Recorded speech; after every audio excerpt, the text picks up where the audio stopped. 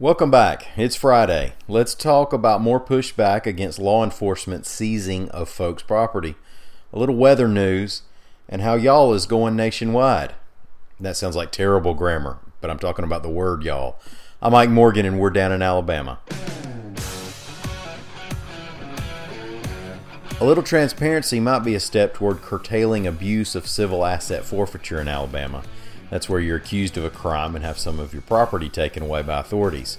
Well, some legal groups in the state claim that it's absolutely abused here, and there have been reports on AL.com about property that was never returned to some folks, even though they were never convicted of a crime or even charged.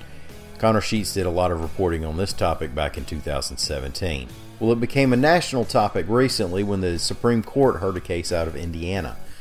The court ruled that authorities violated the constitutional prohibition on excessive fines by taking away a $42,000 vehicle from someone who had pleaded guilty to selling $225 worth of heroin to undercover officers.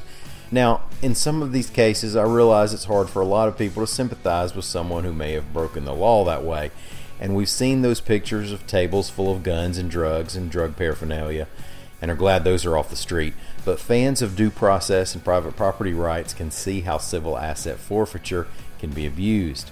AL.com's Mike Kaysen reports that the Alabama District Attorneys Association has a new initiative that'll compile information on civil asset forfeiture in Alabama and file it into public reports.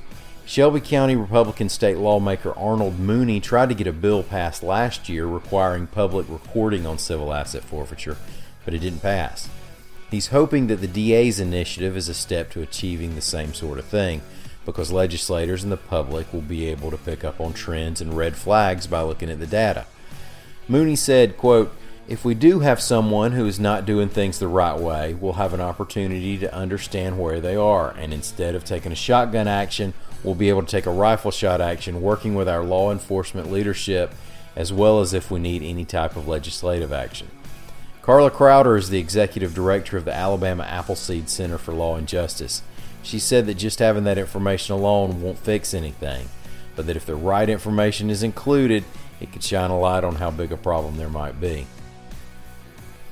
We have a little Alabama weather news to mention. First, AL.com's Lee Morgan reports that the National Weather Service has identified 4 tornadoes from last weekend. All were EF0s and EF1s. One tracked in parts of Lamar and Fayette counties, another in Fayette and Walker counties, another in Coosa County. And then Thursday it was confirmed that an EF0 touched down in Pickens County, about 3 miles west-southwest of the Gainesville Lake boat ramp. That one tracked just over a mile and was as wide as 75 yards. Lee also reported that as of this recording, there's a possibility of significant weather on Sunday throughout the state. It was looking like rain and some storms in lower Alabama and some possibility of severe weather to the north. Now, if you're listening to this and it's already the weekend, well, obviously that may have changed a bit.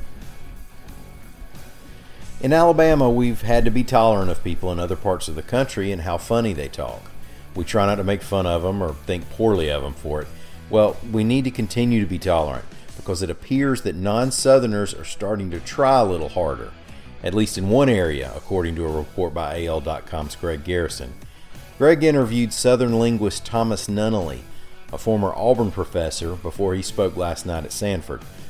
Nunnally says that the word y'all is spreading across the country, and he thinks that's a really good thing. He said it's because people are still looking for the best way to replace the old plural pronoun ye. In formal English, we're left with you in the singular and the plural. In the South, we feel that need the correct way, with you all and its more common contraction, y'all. Some among us, however, slip up on occasion and say you guys. Do Edward G. Robinson for him, Goober. Okay, you guys. Come on, you guys. All right, you guys. Beat it, you guys. Hey, both those guys were from Alabama. In other places, people have tried yous and yous guys and yins and youans. Just awful. Glad to hear they're coming around. Well, thank yous for listening. Boy, that doesn't feel right. I promise we'll be back here on Monday. Until then, y'all come see us on the internet at AL.com.